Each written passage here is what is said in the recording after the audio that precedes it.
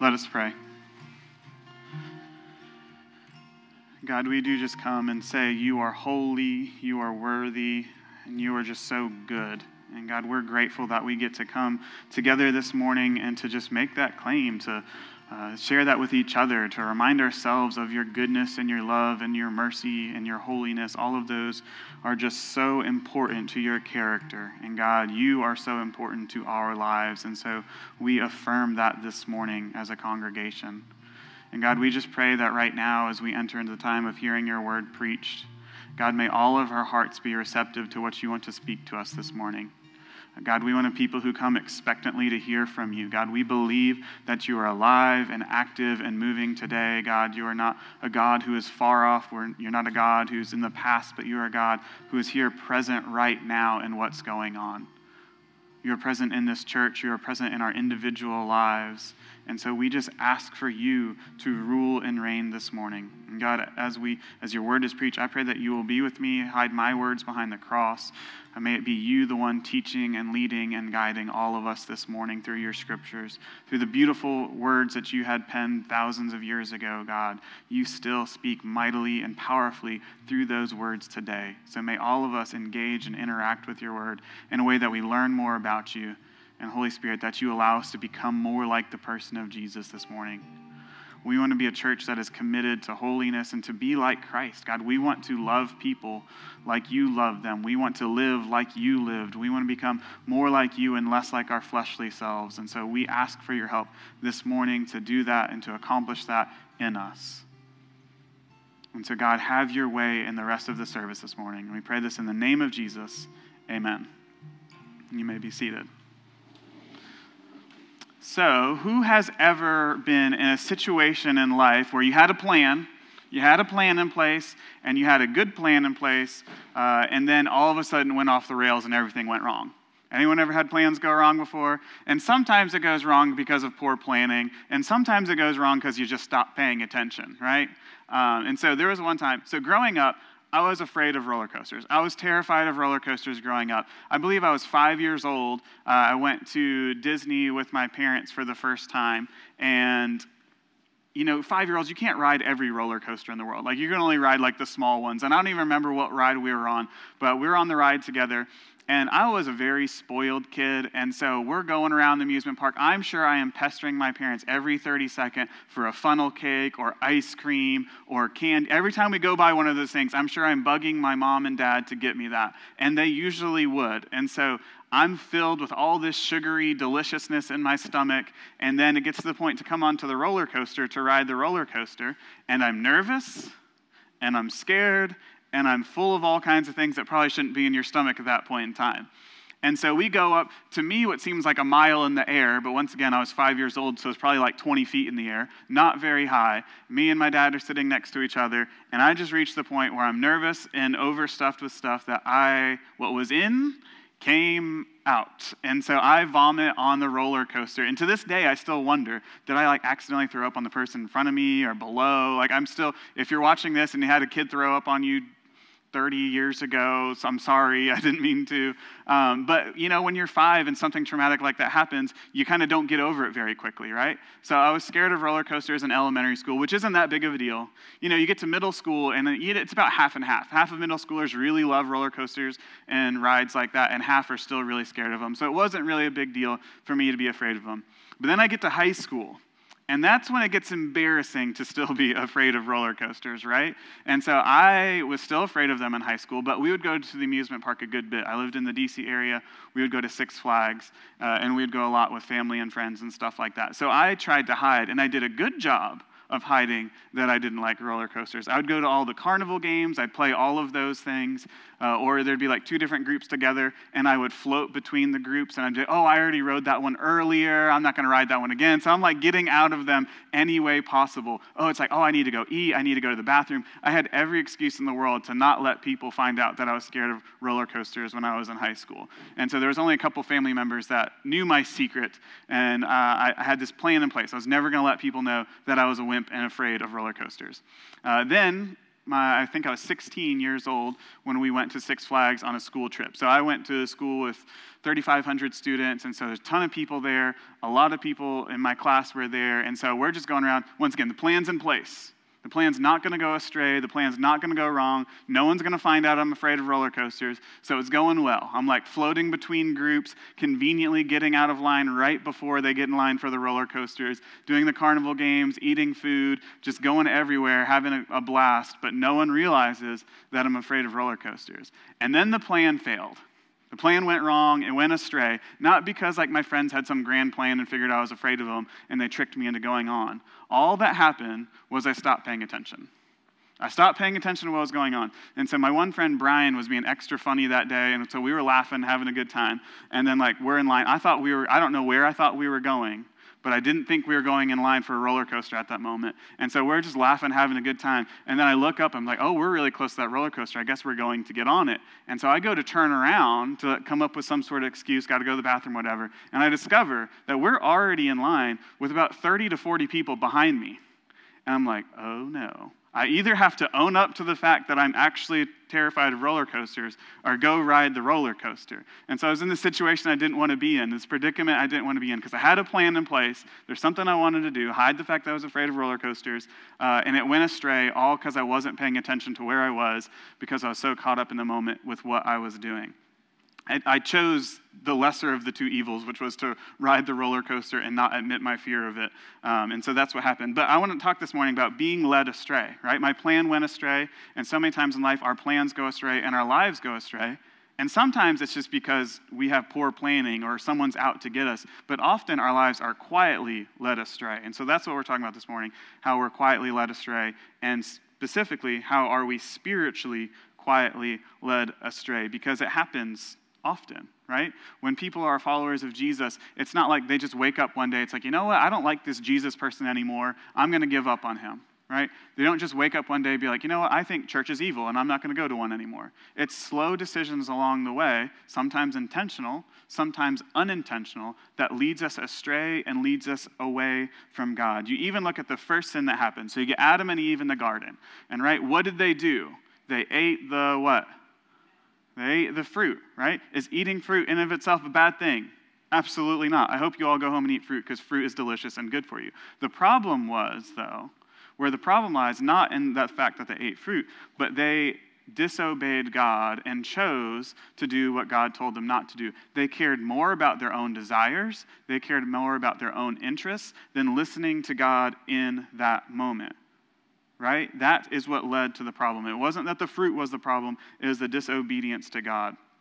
They chose to put their own desires ahead of what God said is good and right for them. At the end of the day, they pursued something God created more than they pursued God himself. And that, at the end of the day, is idolatry. And so it's when we're worshiping something ahead of God, and so, it could be a false god, it could be an actual physical idol, but anytime we are putting something in the created order above the Creator, we have ceased to worship God, and we have started to worship his creation, and that's not good. So today we're going to talk a little bit about how we're quietly led astray by the things of the world to where we ignore the one who made the world. And so the main passage that we're going to go with this morning, it's a pretty common passage. It's one of my favorite passages. It was one of the first passages I remember memorizing in college. It's Romans chapter 12, verses 1 through 2. And we're really going to be focusing on verse 2, but 1's such a good verse, we can't just skip it and leave it out. Therefore, I urge you, brothers and sisters, in view of God's mercy, to offer your bodies as a living sacrifice, holy and pleasing to God. This is your spiritual act of worship. Do not conform to the pattern of this world, but be transformed by the renewing of your mind. I'm going to read that again because that's really where we're going to stay a good bit this morning. Do not conform to the pattern of this world, but be transformed by the renewing of your mind. Then you will know what God's will is, his good, pleasing, and perfect will. If we want to know the goodness of God and we want to know his will, we have to have our minds transformed and renewed. And so I think we can all recognize that our world needs to be transformed, right? Anyone think the world is perfect as it is today? I hope not, because it's not that great, right? And despite the fact it's not that great, this is about the best the world's ever had, right? And it's still really messed up. The best the world's ever offered is really, really messed up still. And so we should want the world to be transformed. Yet as Christians in our country today, in our world today, not just our country, we slowly see our friends, our neighbors, family members, even ourselves, not being transformed into the image of Christ, but being conformed to the ways of the world. There are more people leaving the church today in our country than ever before. People who are walking away from God, people who are walking away from Jesus, people who are walking away from the church. They're giving up on all of it. And the question is, why are they doing it? How are they slowly being led astray? And so there's numerous things that do that, and we'll just cover a couple of them today. And so as we're looking at this, the first thing that we want to talk about is we entertain ourselves to death. And we're talking about spiritual death. And so we're going to have death on the screen numerous times. We're talking about a spiritual death. We are slowly entertaining ourselves to death. So when I talk about Six Flags, or you could talk about Disney, or you can talk about Carowinds, all of those are what? They're amusement parks, right? So that word amusement, I want to kind of pause on that word for a second. I don't know how I went 32 and a half years of my life until about 6 months ago, not realizing what's going on with that word amusement, right? Just pause and think about it. It starts with the letter what? A, right? So amusement, not entertainment. So amusement starts with A, and then you get a, muse, ment.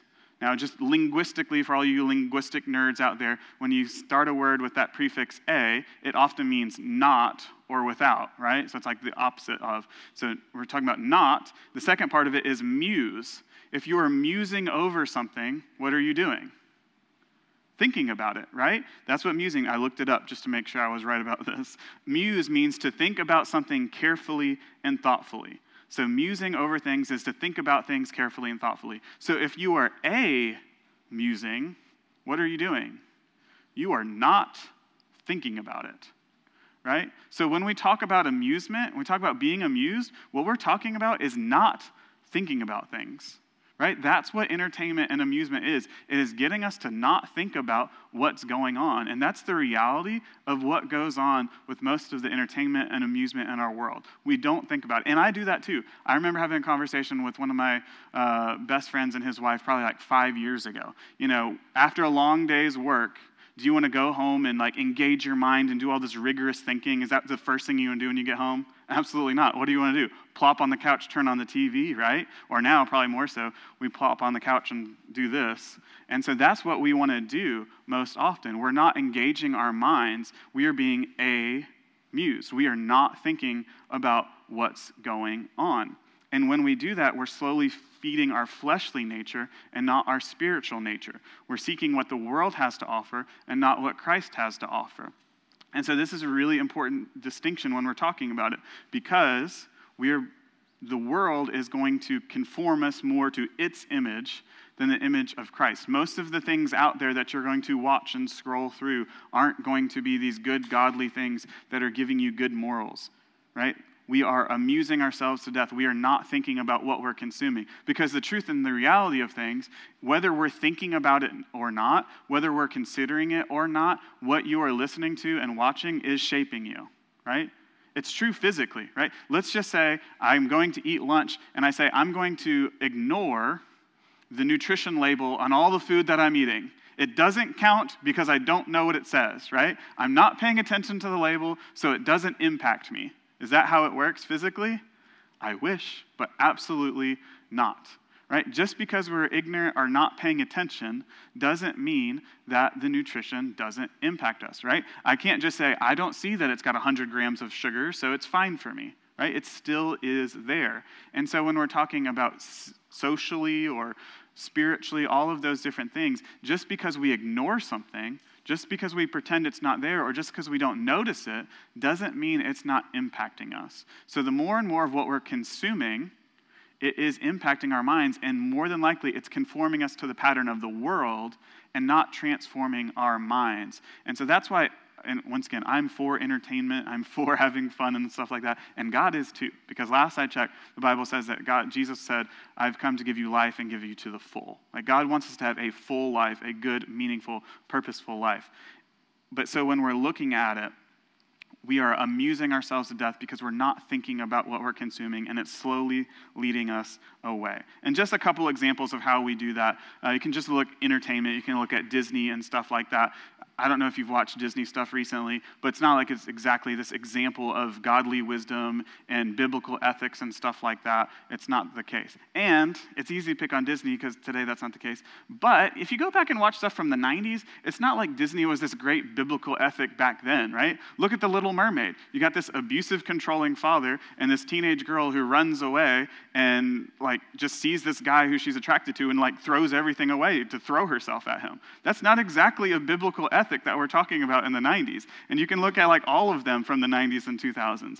And I'm not saying we can't watch those or shouldn't watch those. I'm not trying to communicate, as Christians, we should never watch a movie or we should boycott Disney. I'm not trying to say that. What I'm saying is we shouldn't amuse while doing that. We shouldn't go without thinking while watching it, right? We should be thinking about the messages that it's sending, and we should make sure that while we're watching all of those things, we are considering the message is being sent, and we can say, you know what, I'm not going to let that shape my mind. I'm going to continue to let my mind be renewed and transformed by Christ instead, right? So we have to be careful about what we're consuming because it is impacting us whether we think about it or not. You can look at Disney, you can look at Marvel, which Disney owns, but I'm a big Marvel fan. I love all the Marvel comic movies and stuff like that. Loved all the Infinity War saga. But really, if you pay attention to what's going on, which I didn't initially notice, it wasn't until my wife pointed out to me, that there is a not-so-subtle theme over the Infinity War saga, which culminates with the Avengers fighting Thanos. It is a not-subtle message of the greatest forces of Earth fighting against an evil god, right? That's the message that's being sent in that, and it's not that subtle when you have those glasses on to look at it. That is the company of Marvel saying God is evil, and we have to overthrow him, right? And once again, I'm not saying you can't watch Marvel movies because I'm going to watch them. I haven't seen the new Thor movie yet, probably going to go see it. But I'm saying when we watch these things, when we consume stuff, we can't just turn our brains off because we want our minds to be renewed. If we want to know who God is, if we want to know his will, if we want to know his character, according to Romans chapter 12, we have to have our minds be renewed. And so we have to stay on top of what is going on, right? And so that's just one branch of how the world is distracting us and we're amusing ourselves to death. You can even look at sports. Once again, huge sports fan. I love watching sports. I love playing sports. But when you think about the world today and how much time we spend and teenagers spend playing sports and watching sports, it's a huge amount of time. And there's benefits to it. There are things you can learn on a sports team that you can't learn in any other situation. So I'm very pro sports, but you look at the time going into it, and you look at the time that people are investing in it, imagine just for a moment that parents and teens spend as much time, energy, and money investing in the discipleship of their kids as they are in sports, right? Imagine if we spent that much time. That would be a huge difference in what's going on. And so, and the Bible talks about that. It talks about the good of physical training in 1 Timothy chapter 4, verse 8. For physical training is of some value, but godliness has value for all things, holding promise for both the present life and the life to come, right? And so it is good. I am very for sports, but we need to make sure as Christians we are prioritizing and putting spiritual life above everything else, including athletics, right? We need to do that. We need to make sure that that is happening. Because I would guess that if we spend as much time studying the scriptures and studying the Bible and praying and fellowshipping with believers, if we spend as much time doing those things as we did on sports, we would probably have a generation of people passionately following Jesus and reaching people for his name. And so once again, not saying you can't watch movies, not saying you can't play sports. Both of those are good things. And they're also, both of those are ways to engage with unbelievers and connect with them and point them to the goodness of God. But we have to be careful because we are slowly amusing ourselves to death. We're not thinking about what we're doing, and we're slowly drifting and straying away from Christ. And it's not just sports, it's not just movies, it's the news, it's social media, which we talked about some last week, podcasts, YouTube, you fill it. Most of those things, if we're not having the mind of Christ on when we're consuming them, it's going to conform us more to the pattern of this world than it is to Jesus. And so we have to be careful how we're consuming it, right? And so that's kind of the first thing. Just remember, we don't want to amuse ourselves to death. We don't want to not think and have our lives totally transformed and changed. Second thing that we want to talk about is we work ourselves to death, to spiritual death. We live in a work-obsessed culture, or at least we did before COVID. It's not quite so work-obsessed as it was then. But imagine this. Let's say later this week I bump into you at the grocery store. And imagine how weird this would sound if you said, "How's your week going?" And I told you, "Well, I'm doing great. I've had so much time this week, I really got to relax and recharge. I've picked up a new hobby, and we started a garden." How weird would that be to sound, right? If I honestly said that. Because more than likely, if I bump into you at the store and I ask you how you're doing, and you ask me how I'm doing, what are we going to say? We're going to say, "I'm really busy," right? That's the answer. We all say, "I'm really busy," because for the most part, we're all really busy. We're doing all of these things between working and all the other stuff that we have going on. We're doing so much that it's hard to rest and relax and hard to take that time to really have our minds renewed on Christ. Because we've got so much going on, we can't even slow down to put Christ first in our minds. And God wants us to relax. He doesn't want us to be busy all the time. I try to think of now busy as a 4-letter word, right? We don't like to use 4-letter words. Those are the bad words that we don't say, right? And so busy is a word that I'm trying to get out of my vocabulary and make sure I rest, because that's what Christ wants for us. Matthew chapter 11:29, another very popular verse. Jesus says, "Take my yoke upon you and learn from me, for I am gentle and humble in heart, and you will find rest for your souls." When we are working and going day after day, moment after moment, hour after hour, and we never are able to rest, we're never able to rest in the Lord either. And so we're doing so much and we're not thinking about what's going on. And we're not thinking about Christ and his goodness. It's hard to be transformed to be more like Christ if we aren't taking time to do the things that Christ calls us to do, because we're pursuing so many things. Right? And we're all very proud of our hard work, right? It's embarrassing to say, "I didn't have much going on this week," right? If we're being honest, who would be embarrassed to say, "I didn't have much going on this week"? I would be almost shamed to say that. Right? And that's not healthy. I'm just saying that's the reality of the world we live in. And then we like to kind of boast and brag about our hard work, right? Lots of people, they go buy a car and they're like, "Look at this nice new car I bought with my hard-earned money. Look at this new house that I have with my hard-earned money. Look at my new phone that I could afford." Or in today's world, "Look at the gas I could afford to put in my tank. I've put it all the way up," right? And so work becomes an idol. We idolize work and we idolize working. And we idolize ourselves in the process instead of recognizing where our blessings truly come from. Because the Bible values hard work. I'm not saying we shouldn't work hard. As Christians, we should be some of the hardest working people, but we should work hard and rest hard, right? And so it's really important to do that. We should be very hardworking. But here's where the problem comes in when we idolize it and we idolize saying, "I'm the one who did all of this. I'm the one who earned all of this," instead of recognizing that God has brought those blessings to us. I want to read from Daniel chapter 4, verses 29 to 32. This is a story about King Nebuchadnezzar.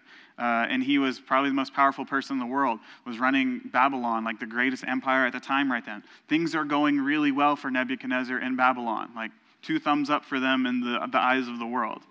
And it says, 12 months later, as the king was walking, being King Nebuchadnezzar, as the king was walking on the roof of the royal palace of Babylon, he said, "Is this not the great Babylon I have built as the royal resident? By my mighty power and for the glory of my majesty." Seems like he likes someone a whole lot in these couple sentences. Even as the words were on his lips, a voice came from heaven. "This is what is decreed for you, King Nebuchadnezzar. Your royal authority has been taken from you. You will be driven away from people and will live with the wild animals. You will eat grass like the ox. 7 times will pass by for you until you acknowledge that the Most High is sovereign over all kingdoms on earth and gives them to anyone he wishes." Nebuchadnezzar had a problem here. He worked so hard. He was so busy establishing his empire, his home, his dominance over the world that he forgot to recognize the one true God. Now, he wasn't an Israelite, but through meeting Daniel and his encounters with Daniel, he was intrigued with the God of the Israelites. He was interested in who this God was, and he was beginning to learn more and more about God. But when that's happening, At the end of the day, he was still more concerned with his work ethic. He was still more concerned with what he was doing. He was still more concerned with his empire. And he wasn't as concerned with God's. And God, in this moment, because of that, because of his obsession with his work and his success, God cursed him. Now, this curse actually turns out to be a blessing, which is with everything that God does. It turns out to be a blessing because Nebuchadnezzar, after this time, realizes the error of his ways. And kind of the last thing we get to hear from Nebuchadnezzar, he is talking like he believes in the one true God. So I don't know all that happens in his life, but it sounds like this incident where God curses him turns out to be a blessing because he realizes the one who is truly in control. And it's not him, but it's God. And so when we work so hard, we fail to remember the one who gives us all good gifts and all good things. We're obsessed with work. And when we're looking at it, there's so many stories, and I'm sure you've heard them, of parents who are working hard and providing, and it's always, look at any movie from the 90s or 2000s, and what's the overall arching story? The father worked hard, wasn't involved in the family, and his family wanted to have nothing to do with them because he's ignored them for years and years, right? Even the Christmas classic Elf, right? What happens? The dad's working, his sons don't care, his sons don't feel like they care about him. And so it's the story that happens, and the reason it's this thing that happens all the time in those movies is because it's often true, right? And once again, the Bible affirms working hard. The Bible affirms caring for your family. That is an incredibly important thing to do. But when we're so obsessed with that we forget to take time for our family and our kids and to disciple them, it becomes an idol and it becomes a problem. And it slowly leads us astray from God and from what God calls us to do. Right? So many Christians are working more for the American dream than they are for the kingdom of Jesus. Once again, the American dream's not bad. I look forward to when I can buy a house with a nice picket fence and put a dog in it and my 2.3 kids. That's a great thing. I look forward to that. I'm very for that. And so it's not a bad thing. But when I'm more obsessed and concerned with the American dream than I am with following Jesus and establishing his kingdom on earth as it is in heaven, like Jesus has called us to, that's when the problem comes. And so we are slowly led astray by these other interests. We are slowly led astray by these other desires that we end up not doing what God has called us to do. Right? And so we see that when we are more obsessed with our success financially or whatever in this world, we're being more conformed to the world than we are having our minds renewed in Christ. And so we don't have time to break all of that down and talk about all of that in detail. But there are some really good books out there you can read that I've read about this. You can read Don't Waste Your Life by John Piper, Radical by David Platt. Those are some really good books on how we can't just let our own desires and our own interests to consume who we are, but sometimes we have to lay some of those things down so that we can prioritize Christ and his work in our lives. So once again, I'm not saying that working is bad, because working is very good. I'm not saying working hard is bad, but I'm saying when we're so obsessed with that and the success that comes with it, we're going to end up a lot more like Nebuchadnezzar than we are like Jesus. And so let's make sure we take time to dedicate to Christ and his ways and to loving those around us than we do to our own success on this planet. Third thing that I want to talk about is we obsess over the supernatural to death. So we're entering into a different and new realm of life, especially with Gen Z coming up. As youth pastor, all these young, well now some of them are young adults, but young adults and teenagers and all of their interests and passions. And Gen Z gets a really bad reputation for a lot of really good reasons. But I will say they're some of the most passionate generation that there is. They really care about what they care about. And so I think there's a huge potential there's going to be, I believe wholeheartedly that in Gen Z, there's going to be a huge split. There's going to be those who are passionately against Christianity, but there's going to be those who stand up for it like no one has in decades, because they're so passionate about what they love and what they believe. And so I see it with some of the youth. Their passion for Jesus, their passion to follow him, their passion to want to live differently, right? But right now we live in a world where there's an obsession with the supernatural, which in some ways is good, but in a lot of ways it's really, really bad. And it's showing up more and more. I haven't watched the show Stranger Things, but from what I hear, kind of the later seasons are getting a little more dark and demonic and things like that. And I'm not saying you can't watch Stranger Things. Don't get me wrong. I'm not saying that. The Doctor Strange movie, Doctor Strange in the comic books and in the movies was always involved with demons and the demonic and stuff like that. So it's not surprising that it's in the movie, and it's nothing new that it's in the movie. And so all of this isn't necessarily new. You can go back. You can look at Bewitched, right? That's looking at the supernatural. You can look at Hocus Pocus. It's not like these are new concepts to involve the supernatural and spirits. It's just getting a little more common. In fact, there's a weird thing that came across some of the youth in the community and are playing this game on their phone. And so, there's all kinds of weird games out there and stuff like that. When I was growing up, people would play The Sims. Anyone ever play The Sims before? You have your little character, you create your world and stuff like that. You build your house, and you have your character, and you try to find your wife and stuff like that. And you have your little family, your little fake family and stuff like that online. That's very normal. And so fake dating online games are pretty normal. Well, apparently there's one that's at least semi-common in which you don't date. It's once again fictional, but you're not going and finding someone to date. You're going and finding a demon to date. It's like a demon dating game that a lot of youth are playing right now, and they say it's just a game. It's not real. And I'm saying maybe, but the more you dabble with the supernatural, the more the supernatural dabbles with you, right? If you start messing with things like that enough, then they're going to mess back. Because as Christians, we believe in God, but we also believe in demons. We believe in the evil spirits, that they exist. You read the Old Testament, you read the New Testament, you can listen to people in our world today that testify that evil spirits are real. We don't necessarily see them every day, but I don't necessarily see God every day, but we see the effects of evil spirits and all of that.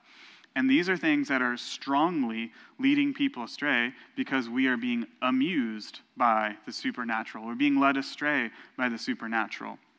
And so sorcery and witchcraft is really on the rise in the world today. I just Googled it earlier. I Googled witchcraft, and I'm going to quote these. This isn't me saying it. This is me reading headlines from Googling this.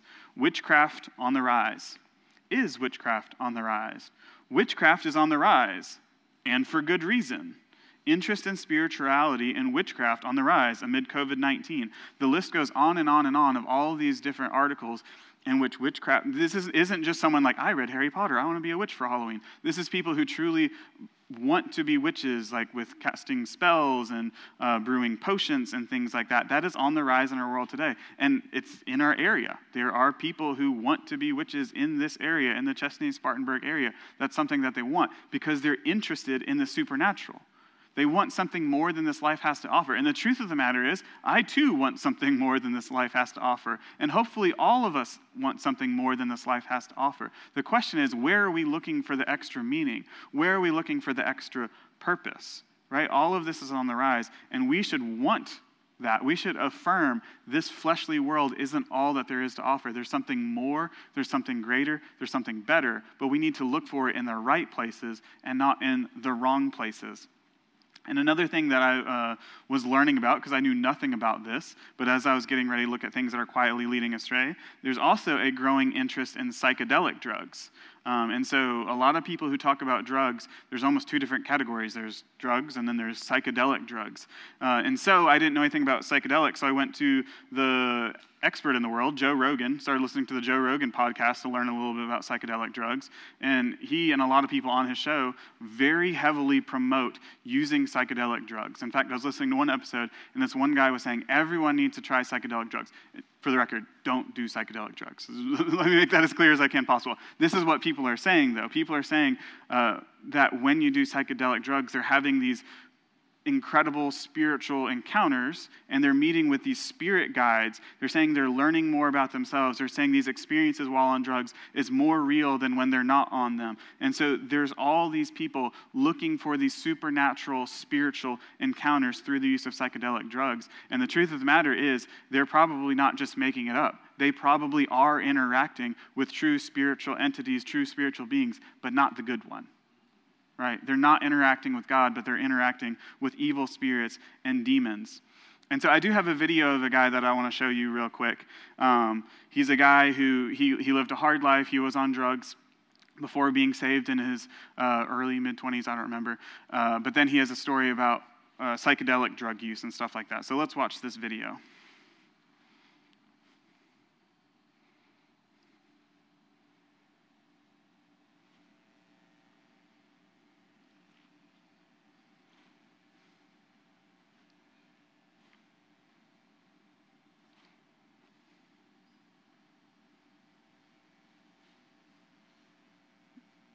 Maybe we'll get the sound.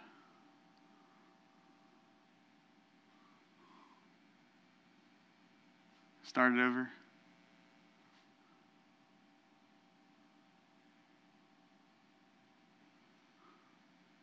If not, I can just talk through what he's saying. We're always something separate. Okay. Interesting. I guess the thing about it is that mushrooms and psychedelics in my past were always something separate. Like, I saw drugs as drugs, and then psychedelics to me were like a medicine. And the funny thing about psychedelics is that it taught me a lot of things that are true. It taught me a lot of things about myself that are still true today. It taught me a lot of truth. But the thing about these things is that it's just enough truth to keep you going down the rabbit hole, and just enough lie to keep you bound. And so it's like an example would be that I would take, mushrooms or acid or something, and it would make me aware of where I was wrong in life, I guess you could say. Like, I would feel guilty about, like, man, I should be a better brother. I should be a better, son. I should be a better employee. Like, it would make me feel as if I was missing the mark. It would make me feel guilty. And then it would also share some type of, universal truth to me that in hindsight, it sounded like good ideas. But what happened was I never found the power to act on those things or to follow through with the things that were being revealed to me. But either way, it had a huge impact on me. And it was always like in the bottom of me somewhere, like I was curious about it still. Like, what if it's really not that big of a deal? What if? And so that seed was basically planted for a couple months. And it was just kind of there.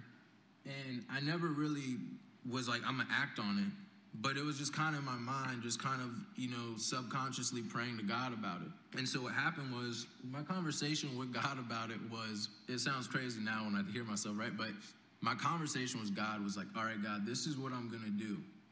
I was like, I'm going to take some psychedelics. And now, because, like I said, I was moving in the giftings, my spiritual senses were open. So I'm like, all right, now I'm awake. I'm aware. I know the truth. So I'm going to take this stuff. I'm going to go into the spirit realm. And I'm going to find out all the lies so I can come back and tell people that are caught up in this. And that was my prayer. I was like, I'm going to go in the spirit realm. I'm going to use my authority in Christ. And I'm going to tell all these beings to reveal themselves in Jesus' name. And, show yourself kind of thing. You know what I mean? Show me the truth. And so just listening to him talk, when he's talking about being on these drugs, he's talking about going and interacting with spiritual beings. He's not saying, and I thought that I was, or I felt like I was. And he says this, all these different podcasts I was listening to on the Joe Rogan podcast about people being on there, they are seeking spiritual encounters by getting on psychedelic drugs. And so just be aware that we are living in a world where people are seeking the supernatural, but they would rather seek it out and find it in psychedelic drugs than they would in coming to church and experience the reality and truth of who God is. Right? That's where we're at in the world. And the truth is, once again, we should want to encounter the supernatural. We should want more of things that don't exist just in what we can see and what we can feel. But we don't need to look for it anywhere other than in the person of Jesus Christ and the moving of his Holy Spirit. Because the truth of the matter is what Jesus has to offer you and what Jesus has to offer me is way better than anything any entertainment or sport or drug could ever offer us. And so as people are seeking out the supernatural, we should be able and excited to point them to the truth and reality of who God is, and that they can be more fulfilled in who they are. They can have more joy. They can have more purpose if they seek after the one true God and not all of these fake spin-offs that the world wants to show them. And so that's kind of the last point to kind of mention as we begin to wrap this up. We should seek the Creator over the created to receive life.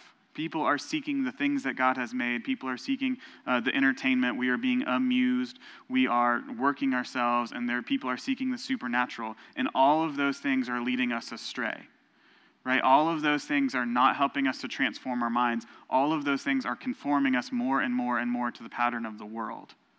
And so we should be people, as Christians, we should be pursuing and running after God so much that we're able to talk to other people about the truth and reality of who he is. We should be so excited about what God is doing in your life and my life and the life of the church that we're able to excitedly share with people, hey, there is a solution to your loneliness. There is a solution to your sense of meaningless, and it's in the person of Jesus Christ.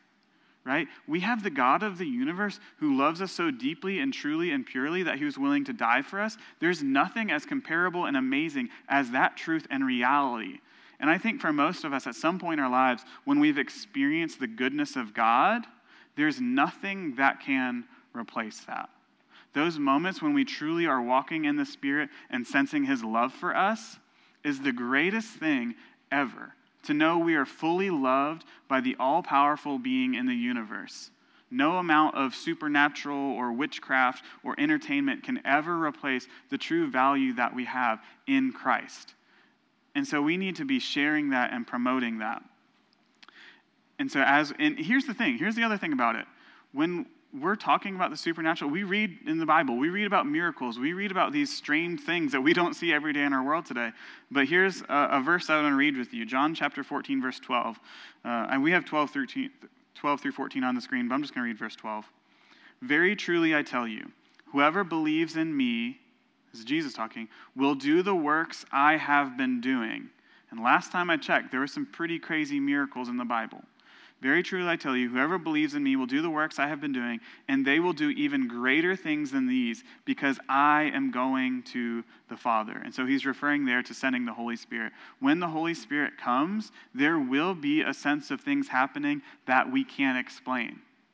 There will be a sense of things happening that science can't explain, because God is greater. He is the greatest force in the universe, and he is a personal God who wants to move and act in powerful and mighty ways. And so we should seek the supernatural. We should seek the things outside of ourselves, but we need to seek Christ and the Holy Spirit, right?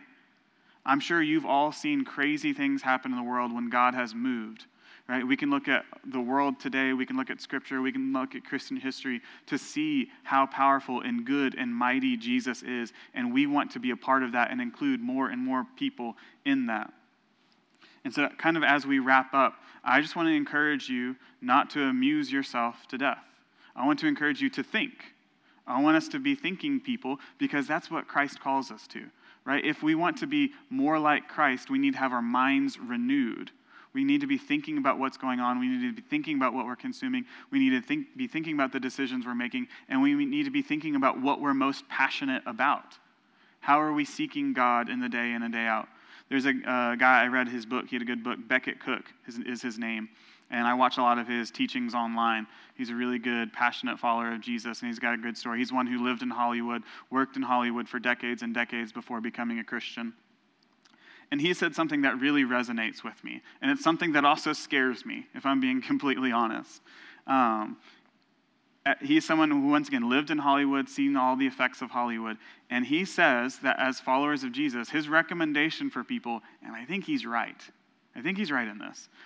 That if we are to consume an hour of social media or the news or TV or movies, that's going to conform us to the image of the world. And so if we just want to stay neutral in our relationship with God, then we probably need, for every hour we're consuming of things that's conforming us to the world, we probably need to consume of an hour of things pointing us to Christ.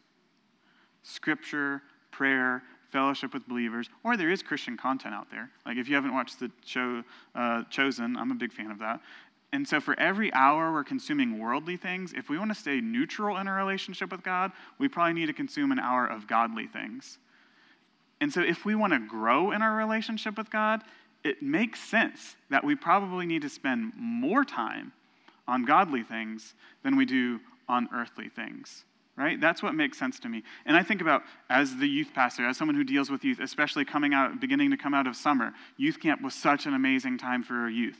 Such an amazing time for me. Family camp has been a great week this week, seeing all that God's doing in the youth and in all of the adults there. It's an amazing time. And there's so much passion and desire to live a transformed life. The youth are so excited about wanting to live differently going into the school year.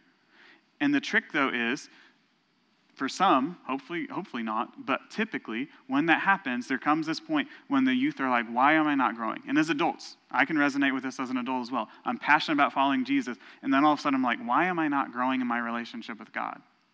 Why am I not doing that? And the truth is, because I'm being amused. I'm not thinking about what I'm doing. I'm not thinking about what I'm consuming. And the truth and the reality is, I'm consuming more worldly things than I am godly things.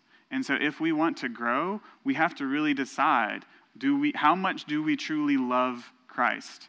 And the speaker at Family Camp was talking about this. What is love? He's saying love is desire, right? When you love something, you desire it. But love is more than just desire. It is also an expression of willpower, right? Because I desire to be fit and run a 6-minute mile. Can I run a 6-minute mile right now? No. I have the desire to, but I don't have the willpower to, right? And so when it comes to our relationship with God, I think we all desire to be close.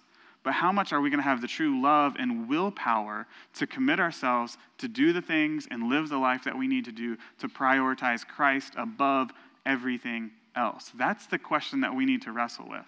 If we want to grow, we have to do things that are going to cause us to grow. Right? If you want grass to grow, if you want your plants to grow, if you want anything to grow, you have to do things to help it to grow. And if we want to grow in our relationship with Christ, we can't be so distracted by the fun and engaging things in this world or the other supernatural things in this world that we neglect Christ in the process. Right? Once again, I'm not saying we can't watch movies or TV shows, but I'm just saying keep our minds on. Keep the mind of Christ on when you're doing those things to know how the world is trying to influence you. And so those are the things that we need to ponder and think about and focus on. And we need to make sure that Christ is our first priority and Christ is our first love. Let's pray, and then we'll close. God, I just want to thank you again for being holy and worthy like we were singing earlier. God, you're worth it. God, it is truly hard to be a follower. It is truly hard to follow you because there are so many things in this world that are entertaining, that are engaging, that are interesting. But God, I just pray that we will remember how good you are. God, I pray that we will remember your love. We will remember your sacrifice. We'll remember the moments that we have drawn close to you in prayer and in reading scripture and in fellowship with other believers. God, I pray that we will remember how good you are. And God, I pray that you will give us a fresh taste of how good you are. That we will this week, everyone in this room, everyone watching online and listening, that all of us will have an encounter with you this week. And God, I pray that we will seek that out. We will desire it. We will long for it. We will go out of our way to do that. God, we seek after so many things that we love, and I pray that this week we will not be led astray by the world in all the little ways, but God, I pray that we will prioritize you over all else, and I am including myself in that. God, I want to want you more. And God, I pray that that can be our heart, that the moments when we don't want you, if we're being honest, Holy Spirit, help us to want you. Help us to want to be different, because we know that you can make that change in our lives. Holy Spirit, you are the one who brings the transformation, not just trying harder, not just our efforts, but Holy Spirit, I pray that you will truly help us. You will come and be the present and near and powerful God in our lives today and in this week. And so, God, be with us as we go and help us to walk in your ways and help us, our minds to be renewed each and every moment of each and every day. And we pray this in your name, Jesus. Amen.